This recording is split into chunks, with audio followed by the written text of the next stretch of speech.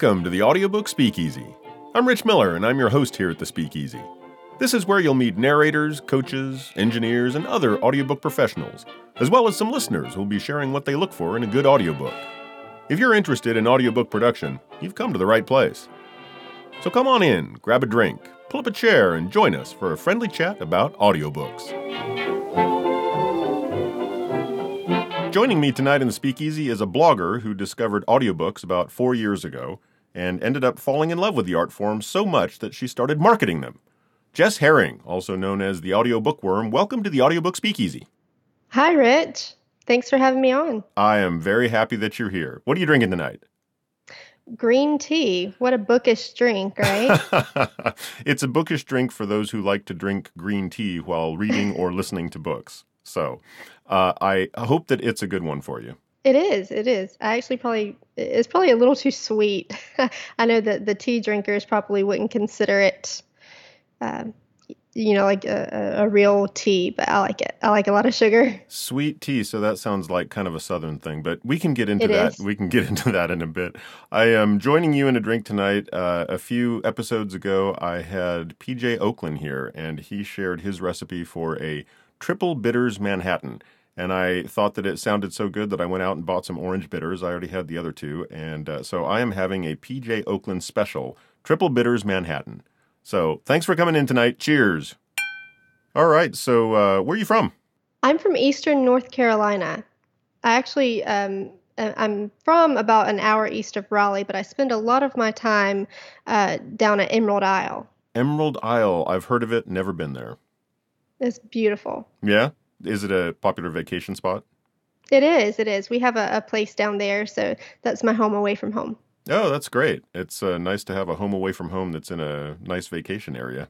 It is. It's so relaxing. So what was life like growing up out there? I am a West Coaster for pretty much my whole life until we moved into the desert Southwest here in Arizona, so not really familiar with that area. Picture a small southern town, straight from a Fannie Flagg novel or Karen White or something, and that was it, basically. I'm not even going to lie. It was picturesque and idyllic, and it still is. No kidding. So you really enjoyed it there? I did, yeah. I had a great childhood. That's great. So how far are you from there now? I'm still here. Oh, so you're still in the same location? Yeah, people don't tend to go too far from here. Well, that's great. So you had a great time growing up in this area, and you're still there. So clearly you still like it.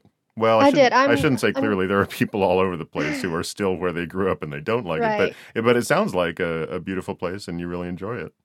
Right. No, I'm happy to be here. I grew up here, so I have roots here, and I'm happy to remain planted here. I'm really close to all of my family.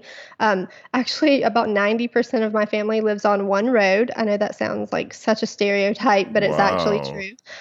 They live on the road that I live on, and we're all extremely close. So, yeah, I'm really satisfied here. That's great. So it sounds like you get along with your family real well. I do. I'm fortunate, yes. Yeah, no, that's great. That's great. So did you go to school locally there or someplace else? I did, yeah. I went to undergrad and graduate school in North Carolina. Oh, wow. So close to home, stay close to that family. What did you do for undergrad? Clinical psychology. Clinical psychology, and then you became a blogger. I know. Sounds like an interesting... Don't analyze me, Rich. Okay, I'll stop. And then what did you do for graduate school? Rehabilitation counseling, also in the psychology field. What does that entail? It's about helping individuals with disabilities find gainful employment and be as independent as possible. Wow, that's fantastic. I'll bet it's rewarding. Yeah, I'm actually not doing that. It would have been, probably. But you studied it in graduate school, but you're not doing it. Yeah, I know. I feel like that happens a lot. I hope it happens a lot anyway. Well, I know that it happens all the time for undergrad work, but usually what I hear of is people going to graduate school and then, now that I think about it, I actually know quite a few people who went to graduate school and are doing nothing in the field that they studied. So maybe I spoke too soon. But it does sound really great. Is that something that you are still considering doing at some point?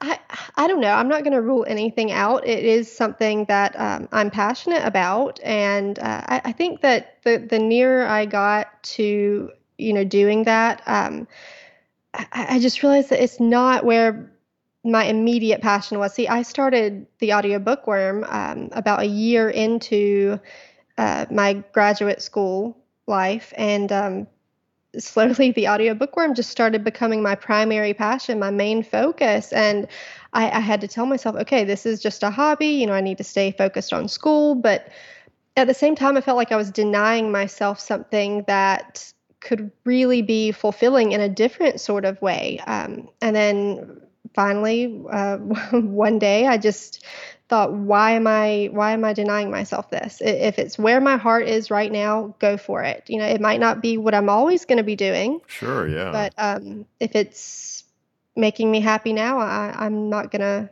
stop myself from pursuing it. That's great. I love hearing that because it's very easy to get, I think, overly focused on what you should be doing or what you are supposed to Hmm. be doing, and sometimes that ends up blinding people to what they actually enjoy and what they truly should be doing. So that's good to hear that you were able to kind of look at it that way and keep going, and that you also see, who knows, nobody knows what the future holds. Exactly. And I know that, the saying follow your dreams sounds so idealistic, but I was in a position that I actually could afford to put my, quote, real life on hold, and follow my dream and see where it led. And it's led here. Yeah, yeah. That sounds great. So you said that you started the audio bookworm stuff when you had already started graduate school, Yes, but you were already blogging before that, right? I was. Yeah, I was dabbling here and there. I had a couple tumblers. And what were those about? Um, I've always been an Anglophile and just a history lover, and specifically of royalty. I love watching documentaries and reading books about the royalty of the world. So I kind of started blogging about that. There's a kind of small Tumblr community that blogs about royalty and follows, um, the royals of the world and their goings on. So that's where I started. That was my kind of jumping off point, and it spread from there. Politics, sports, kind of like a mishmash of everything. That's great. I love hearing that. I'm definitely not an Anglophile, but there are certain aspects of it that have always kind of captivated me. One of them is the Once and Future King. I love all the mythology around Arthur, but that goes back a Hmm. long ways. The more recent stuff, in the past 1,000 years or so, I know that there are a lot of people who really follow that. And Hmm. the one time I was able to go to London back, geez, I think it was over 20 years ago now. I visited the tower and I was amazed. It was really just enthralling. Really loved it, and I know that a lot of people really follow that stuff. So that sounds really cool. Yeah, and I'm super jealous that you were able to visit London. Well, I'm hoping to go back someday, and I definitely want to go back to the tower. I think I was there on a work trip, and I only had like a half a day. And when I was done, I was like, I'm not even going to remember this. This wasn't enough time. So I definitely want to go back. But really fascinating stuff. So I now I know bet. who to contact when I see some reference in some book that I'm narrating to, a king or a queen from several hundred years ago. Now I know who to contact if I have any questions. Absolutely, I would welcome that. That's great. So there were blogs here and there, and then what got you into audiobooks specifically? Well, I just kind of stumbled across. Let me start over. Actually, what got me really into it was the Audible free trial. I feel like that is a common thing that's probably, it probably connects me with a bunch of other audiobook listeners. They probably started with the Audible free trial as well. Sure. But I started there and had no idea what to listen to. I just sort of thought, I've heard of this Stephen King fellow. I'll, try something from him. Had you ever read any Stephen King?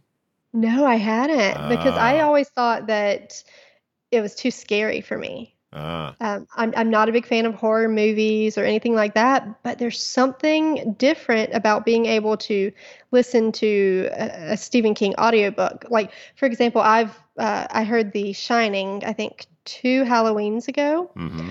Loved it. Then I tried to watch the movie and I couldn't get through it. I can understand that. It's funny because I always think of The Shining when I think of Stephen King and the different forms of media. Because I was an avid Stephen King fan when I was a kid. Well, yeah, kid, teenage, whatever. And The Shining to this day remains one of my favorite books ever that I read. But I read Hmm. all of his first, I don't know, 12 or 15 or 20 books or whatever it was. At least up through The Stand, and I think quite a few after that too. But I loved The Shining. It was such a great book. And then I saw the movie, and it was long after. Well, it was some time after the movie came out, and I'd heard such great things about it. And honestly, I was so disappointed because it was so different from the book. I Hmm. will say that a local theater here does weekend movies at 10 o'clock, and one night they showed The Shining. And so I took a cocktail with me and I sat through The Shining, and I actually thought, this is actually a good movie. It's not so good if you're comparing it to the book, but standing on its own, this is actually I get why this was so popular, and it really had some good things going for it.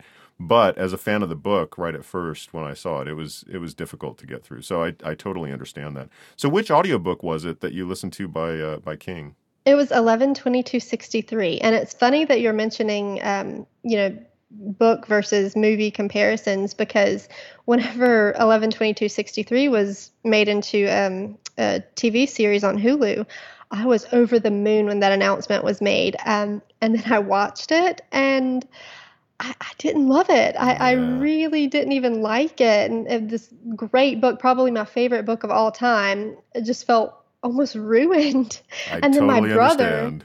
and then my brother, who has never read the book, he watches the show and loved it. Yeah, So, I wouldn't be surprised if that's really common. You have to you have to think of them as just kind of separate entities, right. barely related. I'm actually not familiar with that one because at one point, I don't remember which one it was. It might have been It. I never got through It, but at one point I just wasn't that interested in King's writing anymore. I'd actually like to read some more of the more recent stuff to see how things have changed. Hmm. But I'm not familiar with 11/22/63. So what was it about that audiobook that you found so entrancing? Gosh, everything. I mean, that seems like the easy answer, but it really was everything. It was the combination of history. Just to give you a rundown, since you're not that familiar with the book, it's about this high school teacher. I believe he was an English teacher, who goes back in time to stop the assassination of President Kennedy. I figured that's what the date referred to because I knew that that Yeah. was shortly after I was born. Oops, shouldn't have said that. But anyway, go ahead. But I mean, it was the combination of real life history and time travel. I mean, I love time travel and I love history. So, combining those things is always going to be a win for me. Sure. Um, and then as it goes on, sort of, it evolves into alternate history and just the way that Stephen King, sort of his spin on time travel, because every author does time travel differently, obviously with such a huge concept, yet it's still sort of a vague concept, right? Like really abstract. So a Mm-hmm. lot of authors are able to take a lot of liberties with it, and the way that Stephen King made it so real. I mean, his time travel, his concept of time travel was almost tangible. It was so detailed, and I thought, gosh, he really has figured it out. Now, if you could just build a machine to actually do it. Exactly. So, Or a meat freezer, as it was in this case. a meat freezer. Yeah, I think it was something like that. Yeah, in a diner. Nice. Now I want to read it because that sounds pretty interesting. But I will say that it does look like like one of his kind of mid career works. I don't know when he wrote it exactly, but I just looked it up, and the audiobook is almost 31 hours. So Hmm. quite a marathon there. Yes. Oh my gosh, yes. And that's one of the longest ones, I think. Well, not counting the Outlander books, but 31, that's on the longer end of, the audiobooks that I've heard. And that was the first one. And did the narrator keep you captivated the whole time? Oh my gosh, yes. I believe was it Will Pat? No, No, who it's narrates that? Craig Wasson. Craig Watt. Yes, okay. And he's done more of King's books, I think. I'm not sure. Well, With the whole it's Audible right in front of me, I don't know. the whole thing has outstanding ratings all the way across, Hmm. including his performance. So Yes, I remember it being just, I mean, the whole thing just floored me. I had no idea that a book could be so immersive. And Watson's narration obviously had a ton to do with that. sure, yeah, that's great that it kept you interested that long. Have you listened to any other Stephen King audiobooks since then? Yes, since then it's sort of become a tradition that I listen to Stephen King every October. Good month to pick. Exactly. I'm big on like themes and timing and seasonality and all of that. So he's perfect for October. I heard The Shining, and then I heard the next year I heard the sequel to The Shining, Doctor Sleep, which was I actually even better than The Shining. I got to get that because I've never heard of that one. So good. That's great. That's great that you've kind of kept with it for a theme there for the month. Makes it easy to pick the book that month, right? Exactly. My October reading list or listening list is always so much longer than all of the other months. That's good. That's great. So then after you got enthralled by listening to a Stephen King audiobook, you started blogging about audiobooks. Hmm. So what was that I like? did. Yeah, well, I'm the kind of person when I love something, I can't keep it to myself. But at that time, and honestly, sort of to this day, I'm the only person in my family and circle of friends that is really into audiobooks. So I couldn't, go to people around me and gush about, oh my gosh, I just heard the greatest book. So I took to the internet and started blogging and telling people about it that way.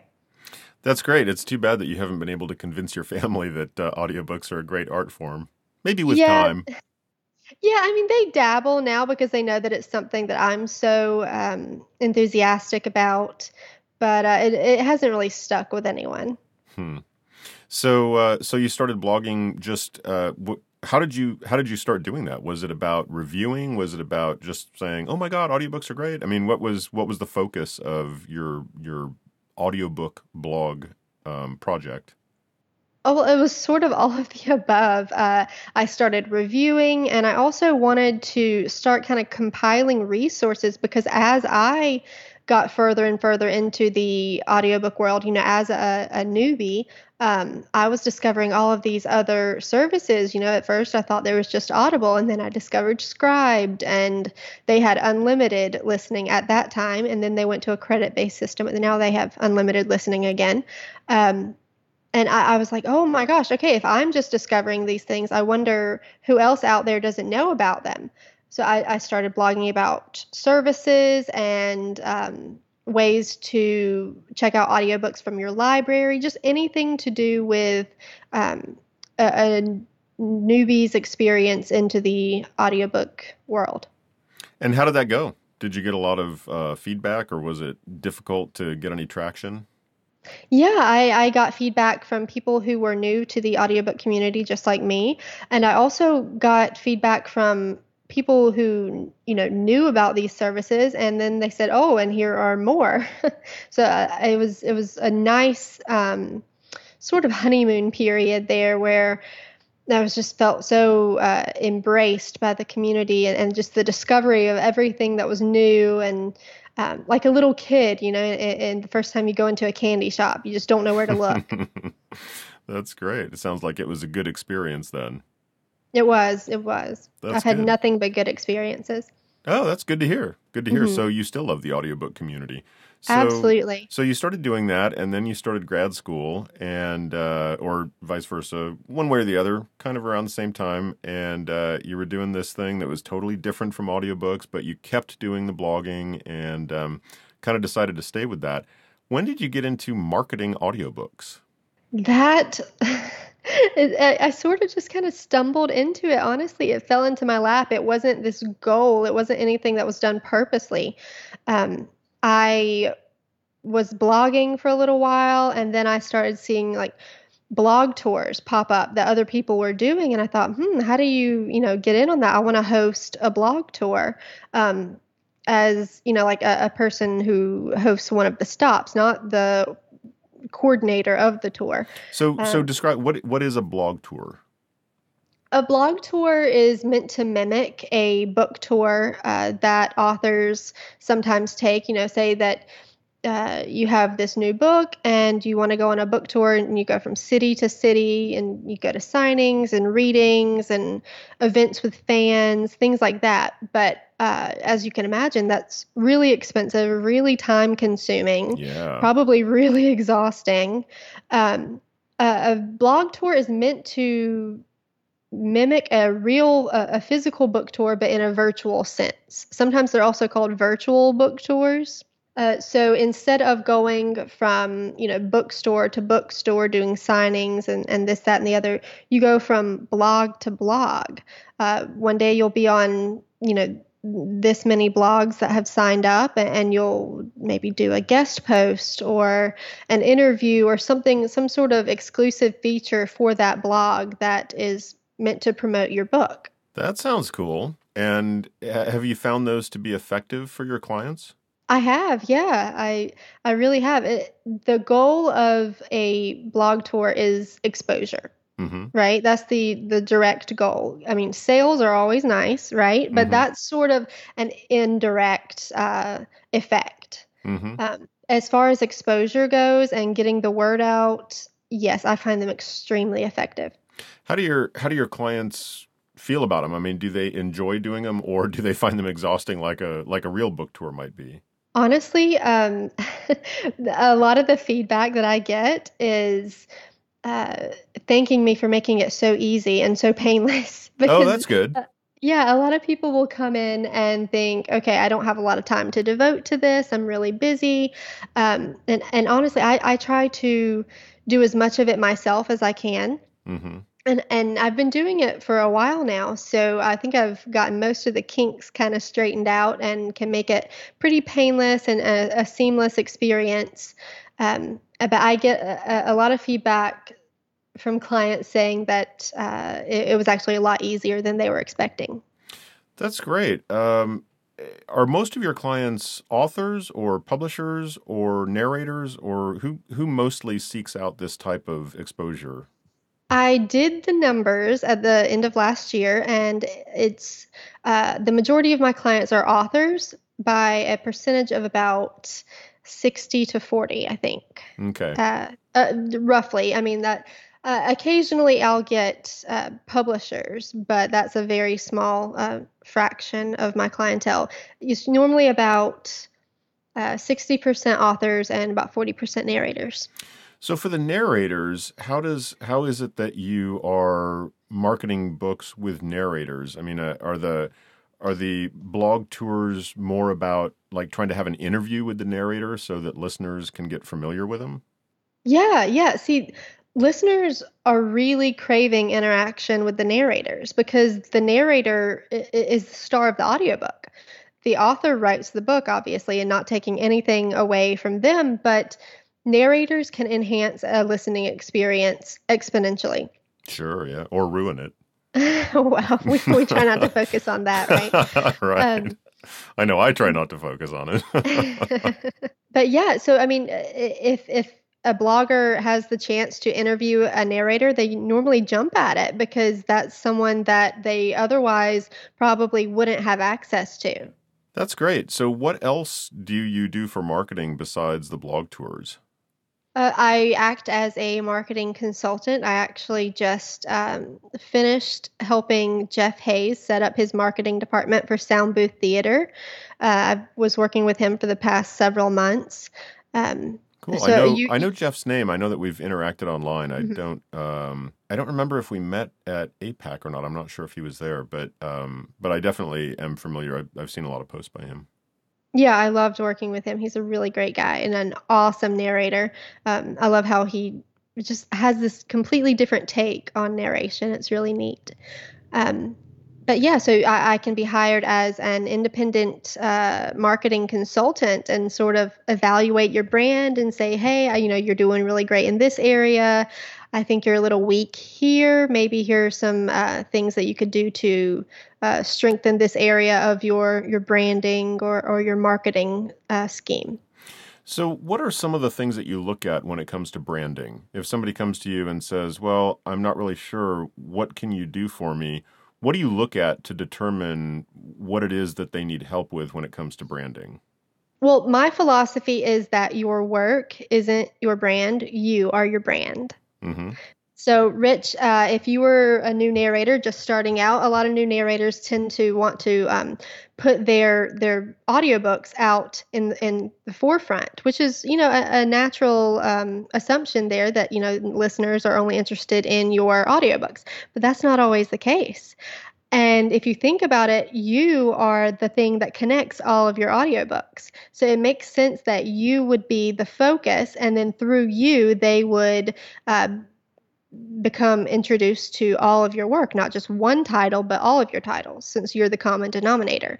So I view the narrator or the author, whichever case, as your brand. So if you were coming to me for branding advice, I would say, okay, start out with social media. If you don't have a website, get a website as soon as possible.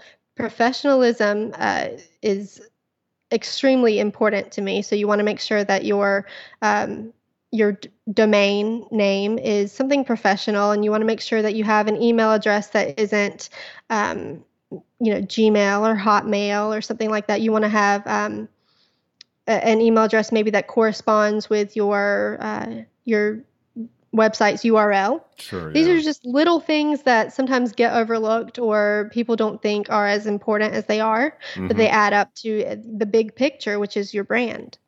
Makes sense. And it's really interesting that you say that about your brand is you as opposed to, this one thing or that one thing.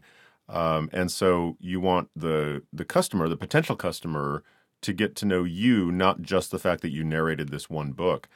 I like that idea, and that was one of the things that I thought of when I was coming up with the audiobook Speakeasy. Is I wanted people to listen to whoever I had on the show here as not just, well, this is a potential contact and this is what they can do for me, but to actually get to know people a little bit better, which is why I like to find out where people are from and what they did before they're doing their current stint in the audiobook world, because I think that really helps people know who it is that they're going to work with.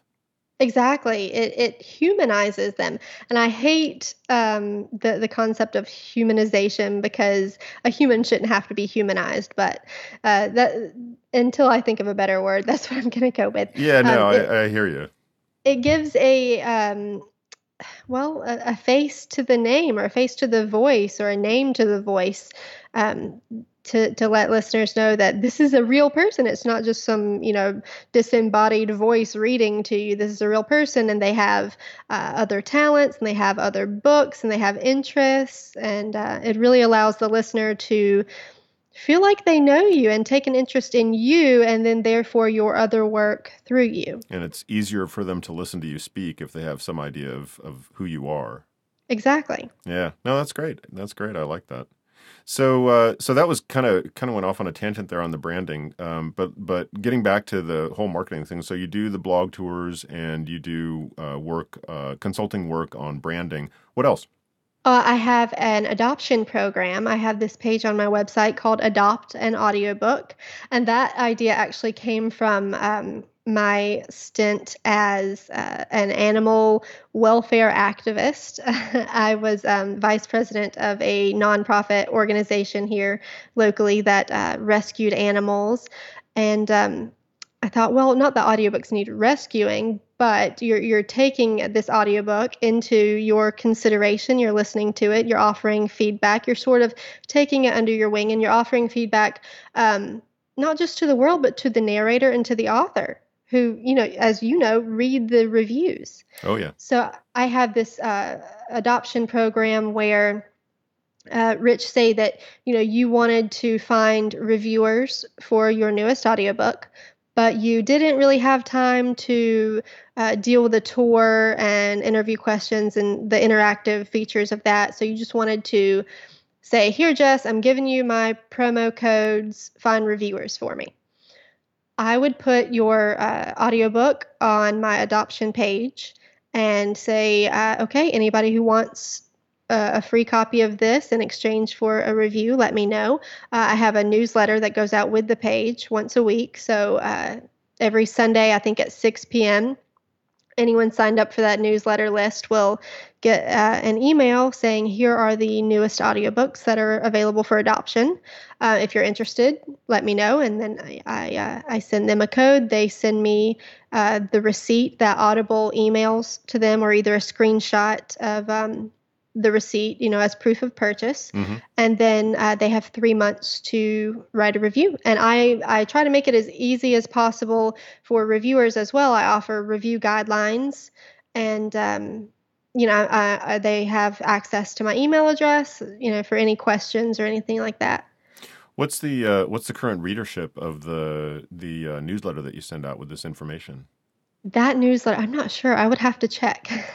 That's one of my newest newsletters, so I don't think it's as quite as large as the others right now. And I want to say it's around 150.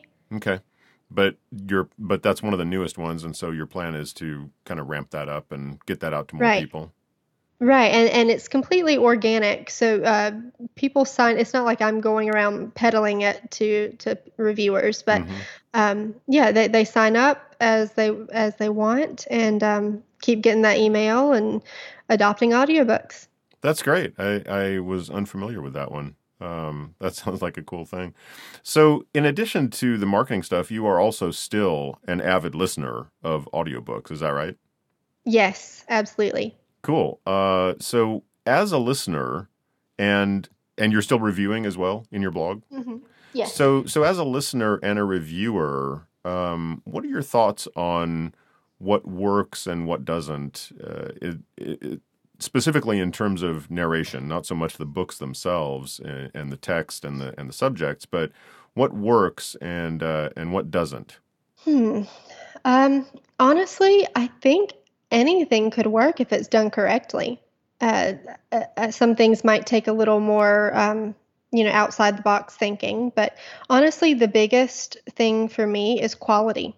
You can have an extremely talented narrator who can do all the voices, all the accents, hitting everything on the head. But if it sounds like they're talking through a tin can, or if there's white noise in the background, or you can hear them swallow, that's one of my pet peeves. Then listeners aren't going to be able to focus on the stellar accents that are being performed because they're too distracted by the poor quality. So I think sound quality, or having a good sound engineer, or learning to do it yourself, is honestly the most important thing. Wow, that is really interesting. And you said that it really annoys you when you hear things like people swallowing. So you're actually hearing things like that currently. Yeah. And actually, that was something whenever I was setting up my microphone for this interview, I was trying to figure out. See, I have never had any training with narration. So I was trying to figure out how close to put the microphone, because I don't want you to be able to hear my P's, Popping P's, yeah. Every exactly. plosives, every last sound that's coming out there. Right, and I don't have what do you call the circular filter? Pop screen. Yes, I don't have one of those. Yeah. I probably should invest in one. But yeah, things like that. That's just I've heard it all, Rich. That's really interesting to hear. I know that I completely agree with you. I think that when I hear something in an audiobook where it's a technical thing and I think, are you kidding me? This would have been so easy to not have in there. But I don't hear that very often. So it's interesting that you even, in this day and age where I think pretty much everybody who's producing these does or should know that the technical aspect is fairly important, that you're still hearing things like that. Right, but you have to consider, sometimes authors want to narrate their own books. And while Ooh, that is yeah. a bold choice, I do think that it should be given a lot of consideration. I Um, I I'm I completely agree. Yeah, I'm not the biggest fan of author narration. I think it takes a really special author to be able to narrate their own audiobooks. They can't all be, Neil Gaiman, Right, right? right. Um, so really, really give that thought and do your homework. Get a pop, what did you call it? A pop screen. Pop filter, pop screen, yeah. Yeah, and maybe take some training, talk to professional narrators, really, really um, do your due diligence if you're going to take something like that on. Coaching, that's a great idea. Hmm. I I continue to push that whenever I can. If you're fairly new and thinking I'll just read a book, yeah, you Oh yeah. really Narration is so much more than reading. I feel like that's an assumption that a lot of authors or maybe even new narrators make. But it's a performance. yep. So that's good. So that's what doesn't work. So in the audiobooks that you've listened to where the narration was really captivating, is there anything you can point to, or is it just sort of an overall kind of feeling? Okay, let me tell you what just knocked my socks off last week. I'm in the process of writing the review right now, and it's taking so long to write this review because I can't properly express the feelings that I felt when hearing this audiobook. It was the Wow. Illuminae trilogy by Amy Kaufman and Jay Kristoff.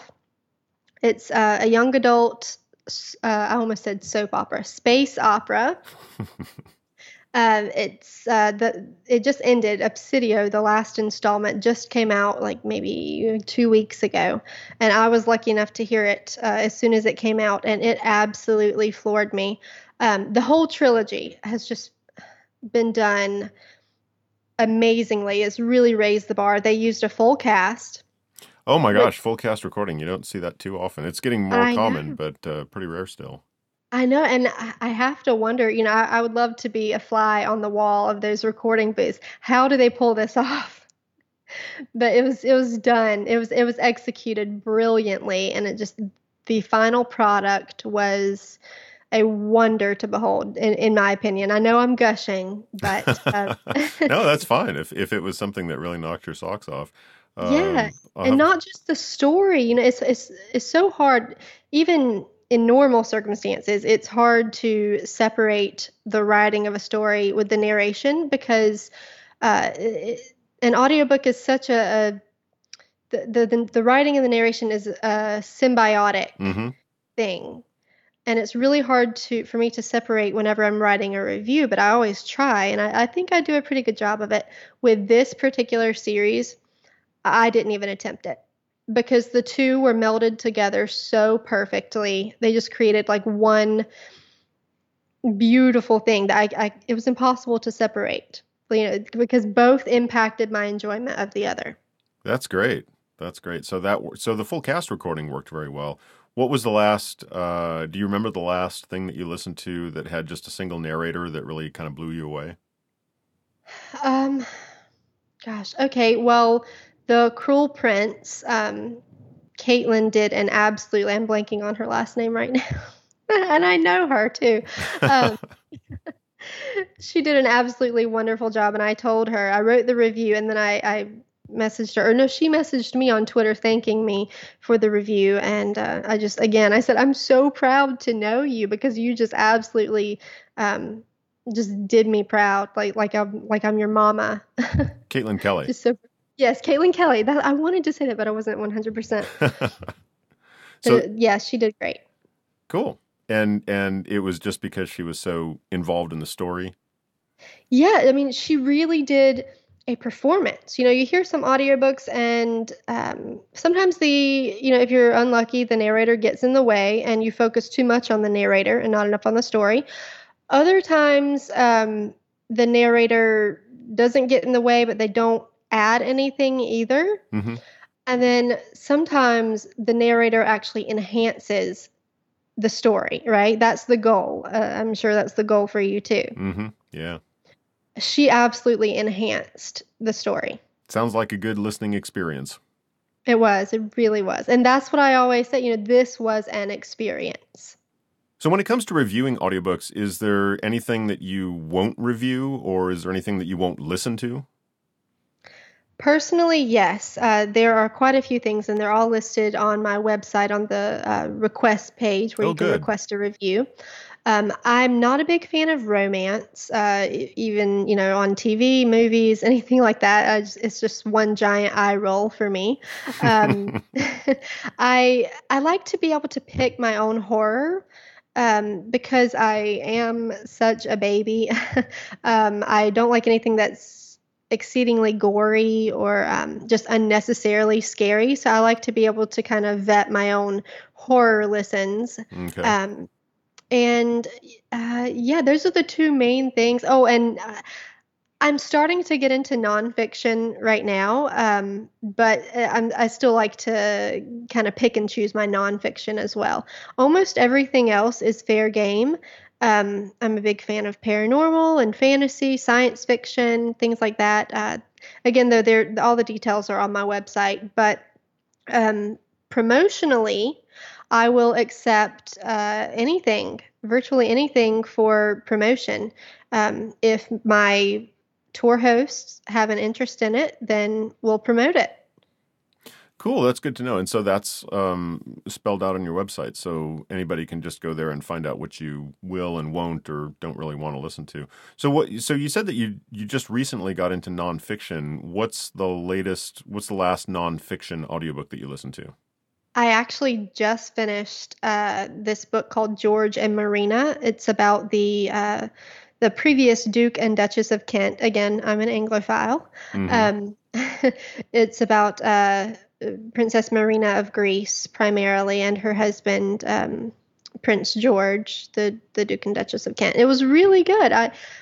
Since it's about royalty, that's the type of nonfiction that I like. If it's about someone or a person or a subject that I'm interested in, then I'll listen to it. Well, that's good. That's good. So it sounds like you are doing great with the reviewing and the marketing and everything, and that you're still going to keep going in that direction for now. Yep, I'm keeping busy. Cool. So you have any words of wisdom for any narrators out there?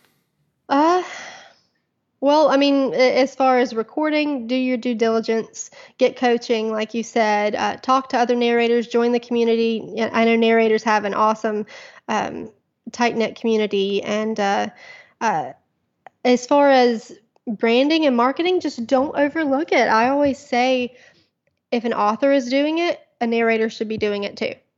There's no reason that, especially in cases of royalty shares, there's no reason an author should be pulling all of the marketing weight. So don't think, oh, that's for the author to do. That's not the narrator's job. Narrators market too. Okay, that's good to hear.